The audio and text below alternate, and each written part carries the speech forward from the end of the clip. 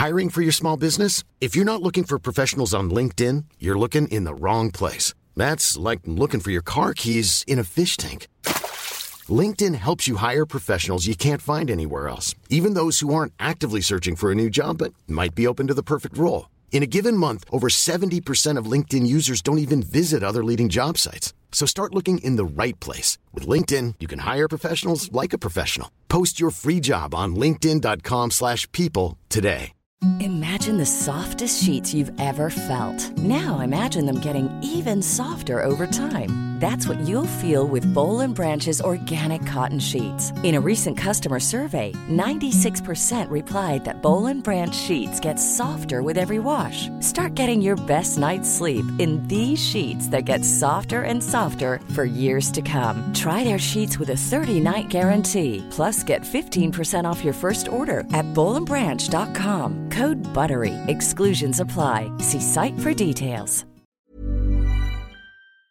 The How's Your Father podcast with Johnny Cochran. And now, here's Johnny.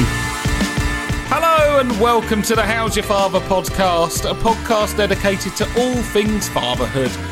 We have talked in the past to Russell Kane, for instance, about sleep deprivation. We've talked to Doc Brown about raising girls, and it's not long ago that we were talking to comedian Jade Adams about her wonderful father and what a mean tagliatelle he makes.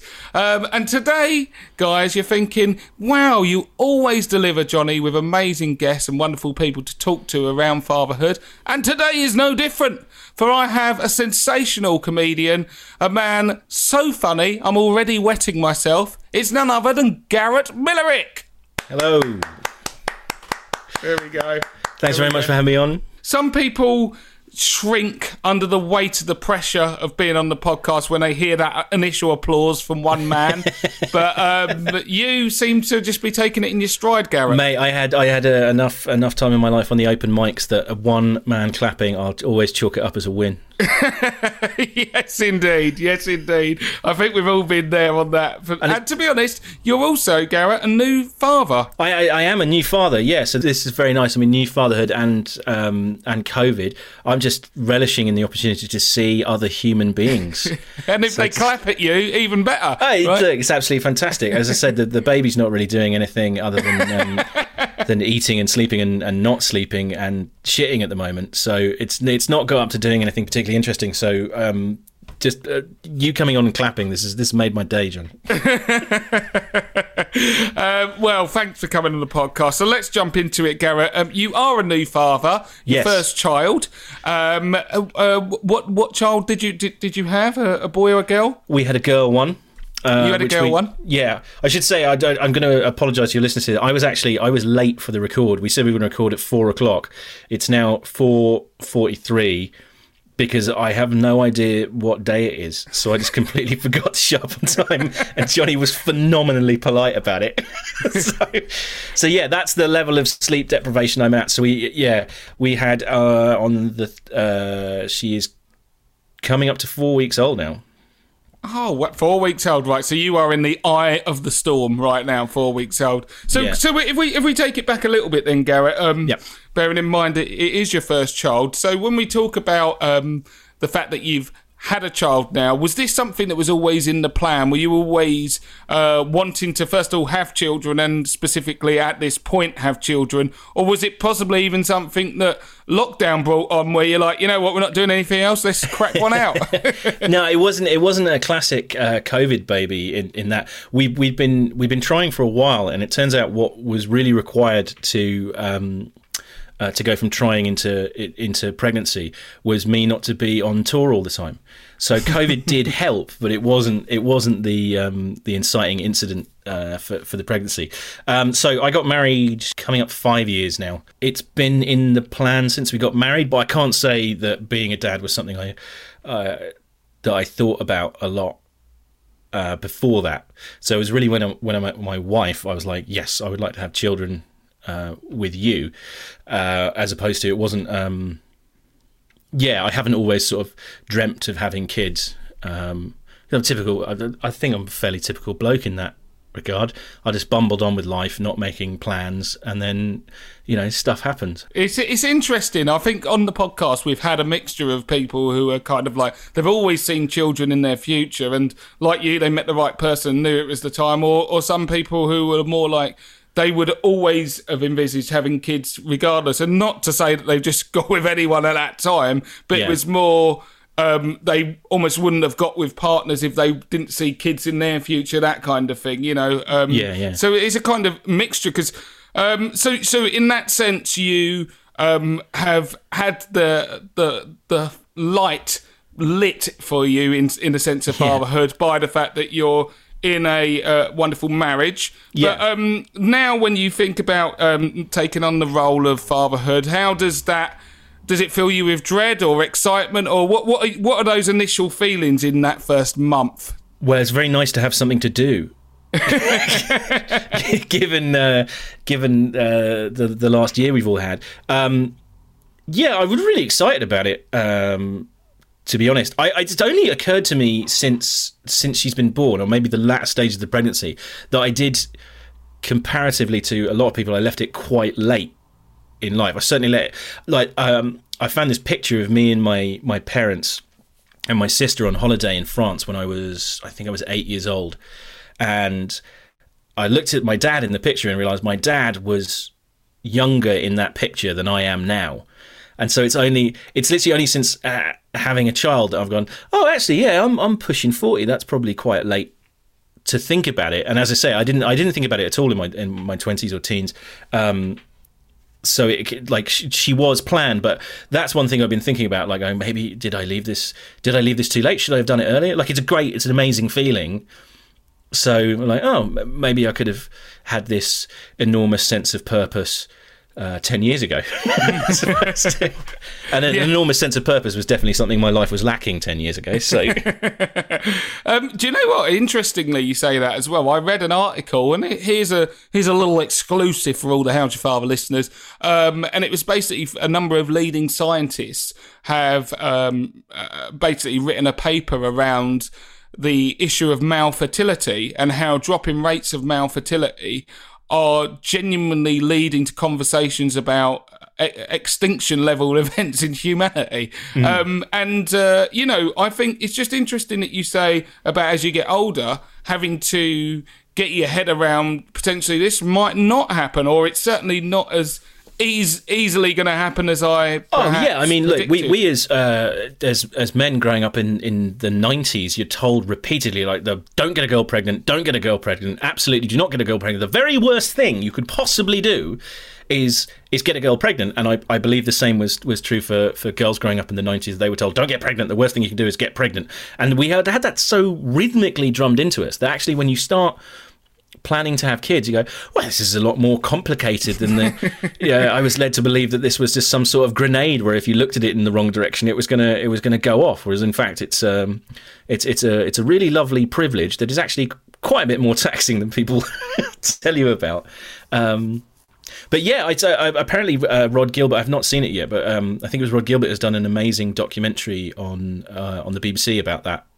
The subject of male fertility, and I know that because a friend of mine's trying for a baby at the moment, and he's had all of that sort of stress, as has his partner, about, okay, you get to the point and go, oh well, can we? And so they've been through the tests and they can, but there's a huge amount of stress surrounding that. There's a huge amount of completely unnecessary shame surrounding that, and I think it's really good that people are talking about it more. And yeah, well done to Rod Gilbert for doing a documentary like that, and getting out there, because it was really, really valuable to my friend when he was going through the tests and everything, and wondering whether it was possible to watch something like that obviously is on a subject that as men we don't talk about, and be like, right, okay, well, even if the test comes back in this direction or that direction, there are options, there are things you can do, which is not something that we as men are educated on, I don't think. Yeah, definitely. It does remain such a taboo subject, and intrinsically linked into perceptions of masculinity, is your fertility and your ability to procreate. And so can leave so many men in a kind of crisis of masculinity if that's how you've built, your ideas. I think for women as well, there's that thing there's that great thing as human beings that we've all got to procreate, and it becomes a gendered issue in the fork in the road in the way that it's discussed in terms of women and men. But I think there are huge pressures on women as well, and there's a huge amount of unnecessary shame. I mean, we experienced, but this was not. We had a pregnancy before this one that didn't work out, and there's a lot of things in there that you don't talk about in terms of like miscarriage or ectopic pregnancies and things, and I was very ignorant about that sort of thing, and there does now seem to be for men and women a great amount of conversation going on that subject, which is fantastic, and just on both sides, for men and women, removing the shame from those issues of fertility or that idea of something being a failure or whatever, I think is really constructive, and it's really good that we're all getting to a point where we're talking about it. Definitely. And in terms of that, I mean, you speak as much as you want to on it, but sure. You've had a previous failed pregnancy. Yeah. Just where does that leave you, like emotionally? I mean, you kind of hinted at it, but where does it, in terms of the strain it also puts on you as a couple, in terms of, needing your communication to be very strong to help get through that? Where did that put you emotionally? Well, for me, the first one, that was when I was actually... I had to kind of have the conversation with myself that I realised when that pregnancy happened that I did really want children. That was probably the first time in my life that I realised that I did really want children, and it wasn't just something I was kind of passively going along with because that's what you do in life, and go, oh, this is actually something I have an emotional connection to, and it is something that I really want. But we were very lucky because we've got very good communication between the pair of us. So it actually it strengthened us as a couple, and it strengthened our resolve to carry on and do it. But it does, the one thing I didn't know before, I had no idea that pregnancy is actually, one, as we were discussing, quite difficult sometimes, but also it can be incredibly dangerous. I was not schooled in those two things. And actually just when that happened, there's a colleague of ours, Steve McNeil, another comedian, he'd been very open about talking about himself and his wife had suffered a number of failed pregnancies, miscarriages, and he'd been very open about discussing that. So I kind of knew, because he'd been talking about it publicly, that when that happened, that was a man that I could go and speak to about it, which was really great. So emotionally, it really, I think it's straight. It was devastating, obviously, but it did strengthen us. And from my point of view, it really solidified for me, in my mind, that I really did want to be a dad, and that it wasn't something that I was just doing casually. You were being frog marched into. Well, it certainly wasn't being frog marched into it, but I tend not to think about things a huge amount like that. Like, I'm quite happy for life to kind of march on, and if that's the next thing you do, I went to university not because I had any burning desire to attend tertiary education, because that's what you do at that point, isn't it?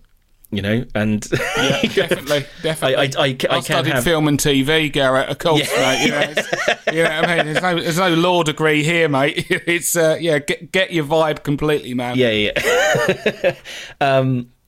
So yeah, I think it was good from a maturity point of view to have that and go like, oh, this is something I want. And realising it's something you want and it's something you're passionate about is probably a very good mindset to get into before an actual miniature human arrives. So that segues nicely into the fact that your miniature human has arrived, like a kind of Amazon Prime delivery. It certainly is, yeah. The most exciting thing that has arrived through lockdown. So in terms of, you're a new father, and I'm sure the amount of emotions and, the kind of even physical demands on you, but based on things like lack of sleep and, having to do a number of different things. What do you, at this stage, so you're 1 month in, what are your kind of feelings now about being a father in terms of is there anything that's kind of making you a bit anxious, or is it just all sunshine and rainbows? Well, I have bog standard anxiety surrounding work and providing for and all that sort of stuff, which I think are very standard at the moment, are kind of around the world, given what's going on. And there's a certain sort of heightened sense of, oh God, will she be all right? Because there's nothing like, a huge amount of disease and death and stuff in the news to make you think about mortality. And then when you see this wonderful little bundle of joy, and you do have that kind of oh God, I hope she's going to be all right and great for the rest of her life. But I understand from talking to my father and other people that is a standard thing, that regardless of a pandemic, is just something that comes with parenthood, that you are constantly worried about. I definitely think that's true, but it's so interesting you brought this up. I mean, the reality is the COVID parents, I'll include myself as one of them, so yeah. I've got an 18-month-old, but you would naturally have worry anyway. I sit there thinking, oh, he's going to trip over and, somehow fall down the stairs, or, we've got stair gates, but, he's going to do something that's going to hurt himself. But, when there is a pandemic out there, you do have a kind of, it's a logical fear that, oh, actually, he could catch this and there could be so I think the anxiety that everyone's naturally feeling, I certainly think new parents have had an extra dose of that on top. Yeah, I mean, very much. So your son's 18 months old, so you were able to go through the whole birth thing without it being a COVID birth, which there have been, as I understand it, sort of different grades of that. But the whole sort of being masked up and having to wait outside and getting thrown out of the hospital 15 minutes after she was born, and it's a trip that it's sort of very much back to the 1950s for birth partners now, I think. Well, the thing is I was there, as you said, before the whole COVID thing hit, and ultimately I was awake, Garrett, you're not even going to believe this, mate. I was awake for 2 days, I should say, straight. Yeah. Very little sleep, and, I had a bad back at the end of it. So, all these dads who didn't even have to show up. I mean, you look like a fully rested individual. I mean... No. So, no, the deal is now that you show up for active labour. You're there for that bit, so you're there for like the couple of days thing, and then the baby comes out, and you're like, oh my God, this baby's incredible. And then the nurses and doctors are like, you got to go now. You're like, what, right now? They're like, right now. You're like, can I come back? They're like, you can come back for an hour tomorrow. So, wow. But I know, yeah, it's strange times. But yeah, that was, so she was born via a C-section after my wife was in the hospital for 6 days leading up to that. And she was born via C-section, so I got this wonderful little moment with her where I got to hold her where they were stitching my wife back up, and I got taken into this room, and it was just me and her, and it was a really beautiful day outside, and all the blinds were open and the sun was coming in, and I sat there and I had a little chat with her for 10 minutes. And then they brought my wife in, and they were like, you get out now. You've had your chat, get out. Your chat, off you go. But they're like, you need to go, and you. This one was like looking at me and saying, the midwife was saying, you need to go and you need to sleep, and then you need to make sure that you're okay to drive a car when you come back here. And I was like, that's extremely good advice, but how the hell do you think I'm leaving here? Exactly. And you're like, I have only one intention of downing a bottle of whiskey as soon as I get there, so I won't be in any fit state to drive. So in terms of like the kind of parenting there, your child's back as well. Yes. Is there anything that's kind of caught you off guard, like surprising? I mean, the whole point, you hinted at it before, but as parents, we don't get given the manual. It's a classic kind of cliche, but it's completely true. You ultimately get given a baby, and then when you come home, it's like, right, get on with it. So is there anything that's kind of caught you on the hop? Yeah, it's not in the early stages of it, particularly for men, it's not as scary or complicated as I think there are several industries attempting to make it in the run up. So there's all this like, oh, you got to be worried about this, you got to be worried about that. I was talking to a friend of mine who's his wife is 7 months pregnant. He was like, we haven't got anything, and I was like, dude, chill out, it's cool. And he was like, yeah. I was like, she's already growing out of stuff 2 weeks in. I can give you a bag of clothes for like the first 3 weeks, like no problem. We were given loads of stuff. We were so lucky on that front. And he was like, right. And I was like, you need a car seat, you need something for the baby to sleep in, you need a breast pump for your wife, and loads of blankets and loads of muslins and nappies. And other than that, that'll get you through the first 3 days, and everything else you can sort of order off the internet and arrive. You don't need this army mobilization of crap that people scare the shit out of you for 9 months going, you need this, you need this, you need this. We've got piles of stuff that we're not going to use for weeks. So I just said, like, just chill. You need something for her to sleep in, and you know, you need a car seat, and you need some clothes, you need some nappies, and you need a breast pump for your wife, and a pillow to help her out when she's breastfeeding. And you know, you can work out like a lot of the rest of the stuff as you go along. In terms of, as long as you got that, when the baby arrives, you'll be fine. But I find that the whole, like, I read, I don't know if you did you do classes or read books? Yeah. So I did, my wife signed up, and she's unemployed at the time, so I think it only cost us 17 quid. I believe under normal circumstances it's over 200, and I was really glad we only paid £17 and not the 200, because it saved me having to write some very sternly worded letters, because it was on Zoom, and you're like, okay, the chief benefit of this sort of thing is apparently that you meet lots of other expectant parents. Great. So you can't really do that. You meet strangers on Zoom is a complete waste of time. It's parent chat roulette. Yeah, that is exactly what it is. And we sort of had this sort of budget Claire Rayner, who was speaking like she just had a head injury, going around talking to people like they were, like, if it was necessary to speak to people in the way that she was speaking to them, there was no way that they should be allowed to have like, they wouldn't have managed copulation. It was ludicrous.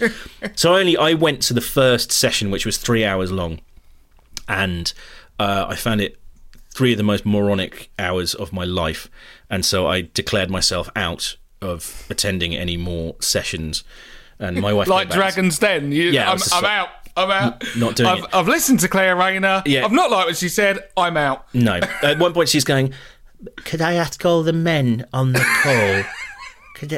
Quite a good way of you to sympathise with your partner, and because they're going through a lot in pregnancy, is to get I like to get a bag, and in the bag I put a bag of flour and some pasta and some tins, and if you then put that bag on your front, and you'll feel it's quite heavy, isn't it, and you can walk around the house." You go, putting some shopping in a rucksack and slinging it on your front has got nothing to do with being pregnant. Well, I'm gonna put a load of shopping in a bag and start strutting around the house to my wife going, "I know how you feel."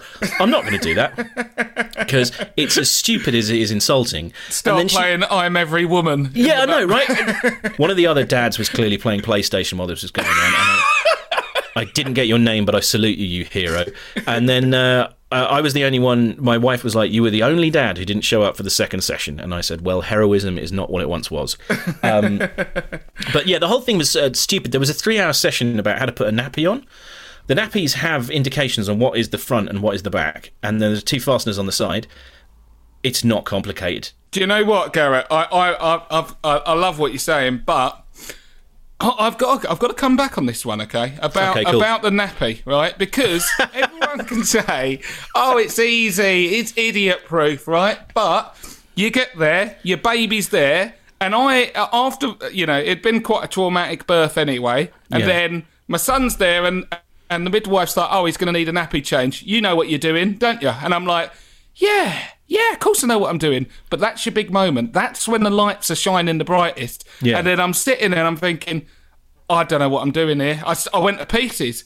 Yeah. And literally, because the thing is, they look so dainty, it's like, oh, I can't move them, I'm not going to be able to. And the midwife said something to me, which stuck with me completely. And she was like, he has just been dragged out of a vagina with forceps, okay? And he's not fallen apart, so you can be a little bit rough with them. Oh, yeah, the thing where they say you can be a bit rough, and you're like, yeah, you first, you maniac. I don't want to end up in the local paper because I took your awful advice. Exactly. So I tell you what, you do this every day. I'm new to it. I'm not going to be rough with the baby. Yeah. Me and the baby can work out together where the level is. I mean, it was like I was trying to unwrap a present that had been wrapped with tissue paper. I was so careful. But Johnny, that's not your fault. That's the midwife being a dick. Because I reckon you're a very intelligent guy, and I reckon you could make us a cup of tea if I asked you to make us a cup of tea. If I sleep deprived you for 2 days, put you through an incredibly emotional situation, and then lined up 10 people to stare at you making a cup of tea, I'm not sure I fancy your chances. I just. It's completely right. Yeah, no, you are right. And do you know what? I personally would advise people to do NCT, but that was purely because I went in the person, and we have made kind of long-lasting friends and associates that we've talked to, and that support network was really good. But it's so interesting you're giving the perspective, as a couple of my friends have done, of doing NCT in the Zoom era. So it's an interesting take.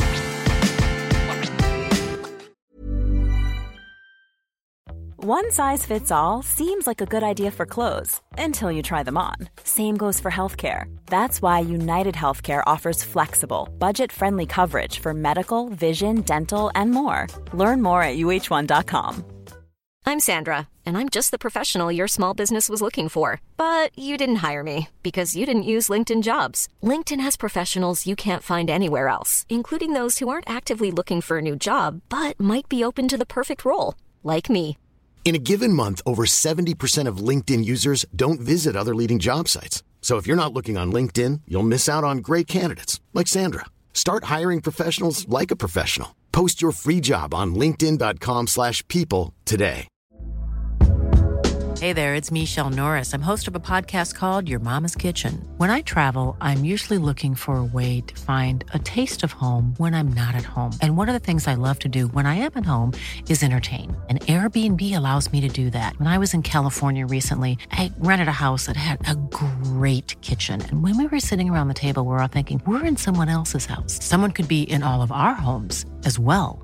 If you have a home, but you're not always at home, you have an Airbnb. Your home might be worth more than you think. Find out how much at airbnb.com/host.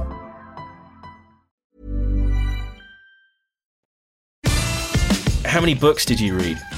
I read, I'd say, at least one book, but then there was an app that my wife had, which was, telling you certain different things, and it was kind of, I don't know if you're on this, where it plots the kind of growth of your baby and tells this week your baby is the size of a mango. Exactly. And you can change it so it's a croissant or your bread products. Yeah. I mean, this is why I was, all coy around changing his nappy, because they should have said, this week your baby is ready to be housed by a midwife, so you can do that. I wasn't given that update, so I was treating him like a little mango, because and all precious, because that was the latest thing the app told me. Well, I think Johnny, caution is probably right in that. I salute you. I'm very much on your side. Yeah, I'm not trying to encourage any of the listeners to be rough with their children, by the way. I think you were. That's exactly what you said. Good to hear. Johnny said, hold the baby up by one leg and just slap the nappy on, because that's what a midwife told him. And I promise you, that will not work as an alibi in court, people. No. A podcast told me. So in terms of experiences for your wife, obviously you had to go through the whole delivery, and there's I'm speaking obvious facts here. There's an extra pressure on the mother in that situation. Just a bit. Just a bit. But how did it impact on you watching her have to go through obviously surgery in the end, in the form of cesarean? So how did that make you feel? I didn't have to watch it. They put a little screen up, so. It's like a blind date screen, isn't it, for surgery? Yeah, absolutely. Just don't take it down. Yeah, it's So how did you find the whole ordeal? I think we have to be careful as two men on a podcast leaning too heavily on how we found the ordeal of birth. We'll get emails. No. To be clear, though, I'm not. It's not. No, I know. It's because one of the things I've said before on this is the fact is of course not for a second. Are we trying to limit or devalue all the pressures that women go through it? But the fact is that they've got not as podcasts often already. Yeah, not as often talked about the fact that men can actually, have real troubles with it, especially that feeling of helplessness. I guess when you're the person you love the most is going through something which is dangerous ultimately. Yes, it is. I was. It'd gone on for so long at that point, so 6 days. So I just really wanted it to be over for her. So when the doctor said, right, we're going to do a C-section, I was like, that is a good idea. That can only be a good idea, because then it's like, right, it's not people coming in every hour and checking a cervix and saying, well, it could be an hour or it could be another 3 days. And so the like, right, the baby's coming now in 30 minutes approach to it, I was relieved, I must say. Having seen her go through what she'd gone through for the week, then when the cesarean was floated, I was like, that. I thought that's a good idea, and then I wasn't concerned about it because there was a team of professionals who knew what they were doing, and I kind of trusted the process. So I didn't let the whole thing. I didn't let it kind of overwhelm me with worry. I wasn't worried at that point. I was excited. I knew that there were risks involved, but there's a risk. I'd kind of made my peace with when she got pregnant. It kind of flipped me out a little bit because of what happened last time, and I sort of dealt with that. But I dealt with that at the beginning of the pregnancy, of the dangers of it and all that sort of stuff. So I'd sort of emotionally dealt with that and emotionally dealt with what my role was. So when we got onto the final furlong, it wasn't an issue for me. I was like, right, this is great. We're going to have a baby soon, and this has been advised that this is the best way for the baby to come, and the baby's coming now, and it's coming for a team of excellent professionals who will make sure this is great, and she's in the right place. So I didn't have any of those worries. I think partly now I think about it because I did have a huge number of them at the beginning of the pregnancy because of what happened last time, but I sort of dealt with them ahead of time because I couldn't sort of go through 8 months of waking up in the middle of the night going, God, this is really dangerous. Yeah. So I'd sort of I dealt with that, which I would advise if you can, if you're sort of able to do that kind of thing, if your partner's pregnant and whatnot, just to play out all of the worst case scenarios in your head and sort of deal with them a little bit early doors and then put it down. That's what I did. I sort of went, okay, what if this happens? What if this happens? What if this happens? And I didn't put that to one side. I kind of sat for a few days and let that hit me full in the face. And then I was like, right, good, okay. I sort of dealt with that now. I slayed that demon to a point. I can put that to one side, which I'm pleased about actually. Yeah, because I didn't have any. I don't have any sort of painful emotional memories of the birth or leading into it and everything. I was very eager for it to hit the goal line, as it were. Yeah, absolutely. You wanted a resolution, and at that point, you do start to get. Because 9 months is a long time. Yeah. I think that's a great tip as well in terms of thinking about the worst case scenarios. I was there thinking about all the bad things that could happen, and even down to the one that I just couldn't shake. And was that my son would come out and start liking Tottenham Hotspur, and at the end of the day, I've still not dealt with that. I've still not got over it, and let's hope it never happens. Now, that's a parenting issue, though, Johnny.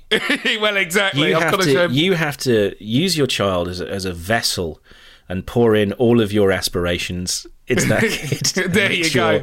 You got to buy him the right shirt, and you got to let him know. Oh, as soon as he came out the womb, he was straight into the Arsenal memorabilia. He certainly was straight into the different kits.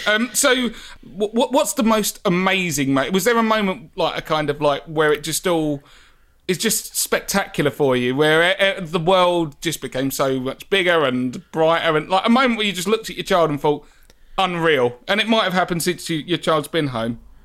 Oh yeah, definitely. It was very. I mean, that moment. I don't know what it's like, because my only experience of being there for a birth is a cesarean. But you're there, you're talking to your partner, telling them it's all right, and you've got a screen up, so there's a disassociation there, and that sort of feeling when you hear that cry for the first time, and it really just bubbles up in you, and you're like, oh wow, and then you had to go, and then they take the baby over to the table, and my wife was there, and her view was sort of blocked of the baby slightly because they'll check it's all right, and it was up to me to announce the gender and all of that, and my wife just asked, is she okay? And I said, yes, she's absolutely perfect. And that moment when I kind of realised she was okay, she was perfect, Sarah's okay, that just was that was a feeling like I never felt before. It was this kind of smashing of all these things together. And then when I saw Sarah see her for the first time, when the kind of the gangway was cleared, and I saw Sarah get a look of her, and saw the look on her face, and I looked at her and looked at the baby, and it was like, oh wow, okay, that was a real. Well, here's this little unit here, which was, yeah, really really exciting. And then from then on, sort of that rush, and then you're like, right, I've got to get car seat, I've got to do a thing, right? And she came home, she's got the cesarean scar, so she's there, so I have to get the food, and I get the nappies out, and I change the nappy and do the thing. She's feeding, right? So I have to go and get this and run this errand and do that. And then after sort of 3 days of that, 3 or 4 days of that, you kind of, there's just a point, I think, when she was having a nap, and I was sat there with the baby, and you look at this baby and go, wow, we made a little person, and you just have a little connection there, and it's really something. When you put down all of the tasks and all the roles and the things you have to do and all of that responsibility and stuff, and I think, yeah, it takes you after the initial thing, then you're like, right, I've got a role, I've got a job, I've got things to do, I'll do all those things, and that's great and good, and you should do all that. But I think when you get more relaxed into that role, and you're like, okay, I can change a nappy, I can put the wash on, I can do this, I can sort this out, I can make sure Sarah's water bottle is full and the pillow's there and she's all right. And then you allow yourself this moment to be like, wow, this is incredible, isn't it? This is really, really incredible. That's really nice. So I guess, the first one of those I had about 3-4 days after the initial one. And it wasn't any less. There wasn't a kind of a diminished feeling or tail off, or a sense of same old and then, bored of this now. yeah come on, let's get you graduated and get the fuck out of the house. I've got holidays to go on, there's golf to play. No, I haven't.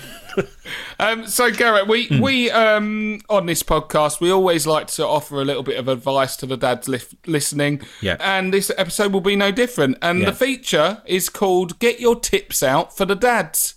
And I'd be remiss if I didn't sing the intro. So get your tips out, get your tips out, get your tips out for the dads. Garrett Millerick. Oh, Johnny, you just made my day. What? I've never been teed off like that. Yeah, I do actually. I've got a really good tip for the lads. Don't read any pregnancy books written by men aimed at men.